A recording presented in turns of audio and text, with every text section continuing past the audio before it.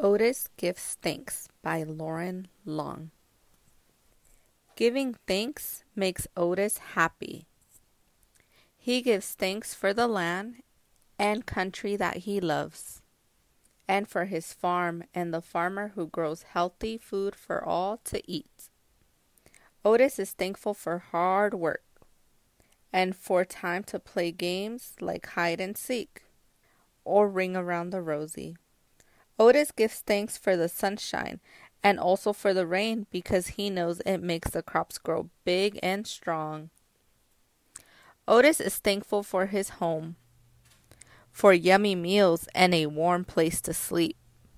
He gives thanks for loud times of celebration and quiet moments of peace, for courage when things seem bad, and for people who help when things feel even harder. Otis is thankful for his friends, for faith, and most of all for love. The end.